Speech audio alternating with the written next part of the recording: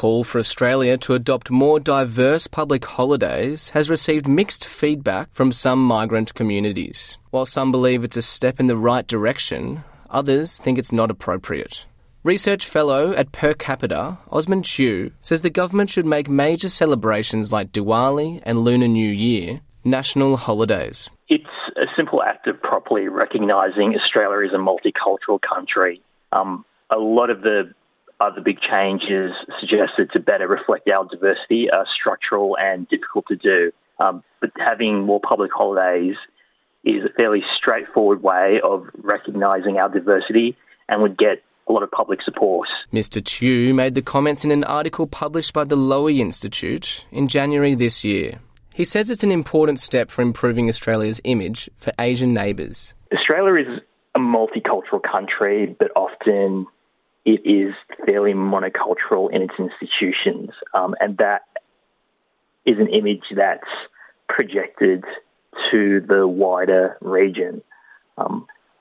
By having public holidays that properly reflect our multicultural makeup, it challenges those preconceptions about Australia as a Western colonial outpost on the edge of Asia. It shows that we are genuinely a multicultural country and believe in cultural pluralism.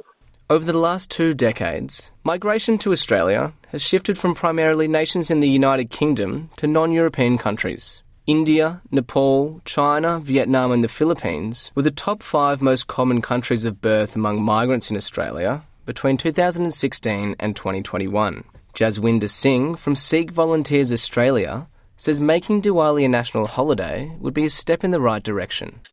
I believe it's a good idea. It showcases the Australian broader community willingness and acceptance towards accepting and celebrating the multiculturalism.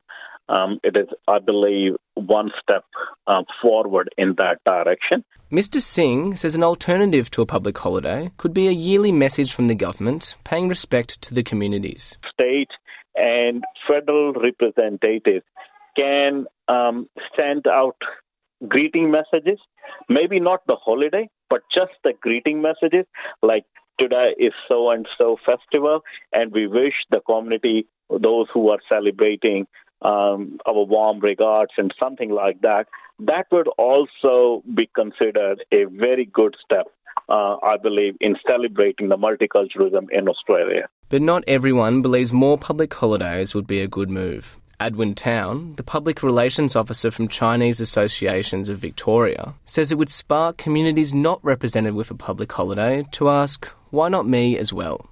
Because national holiday is supposed to be involved with the country's special, culture and date.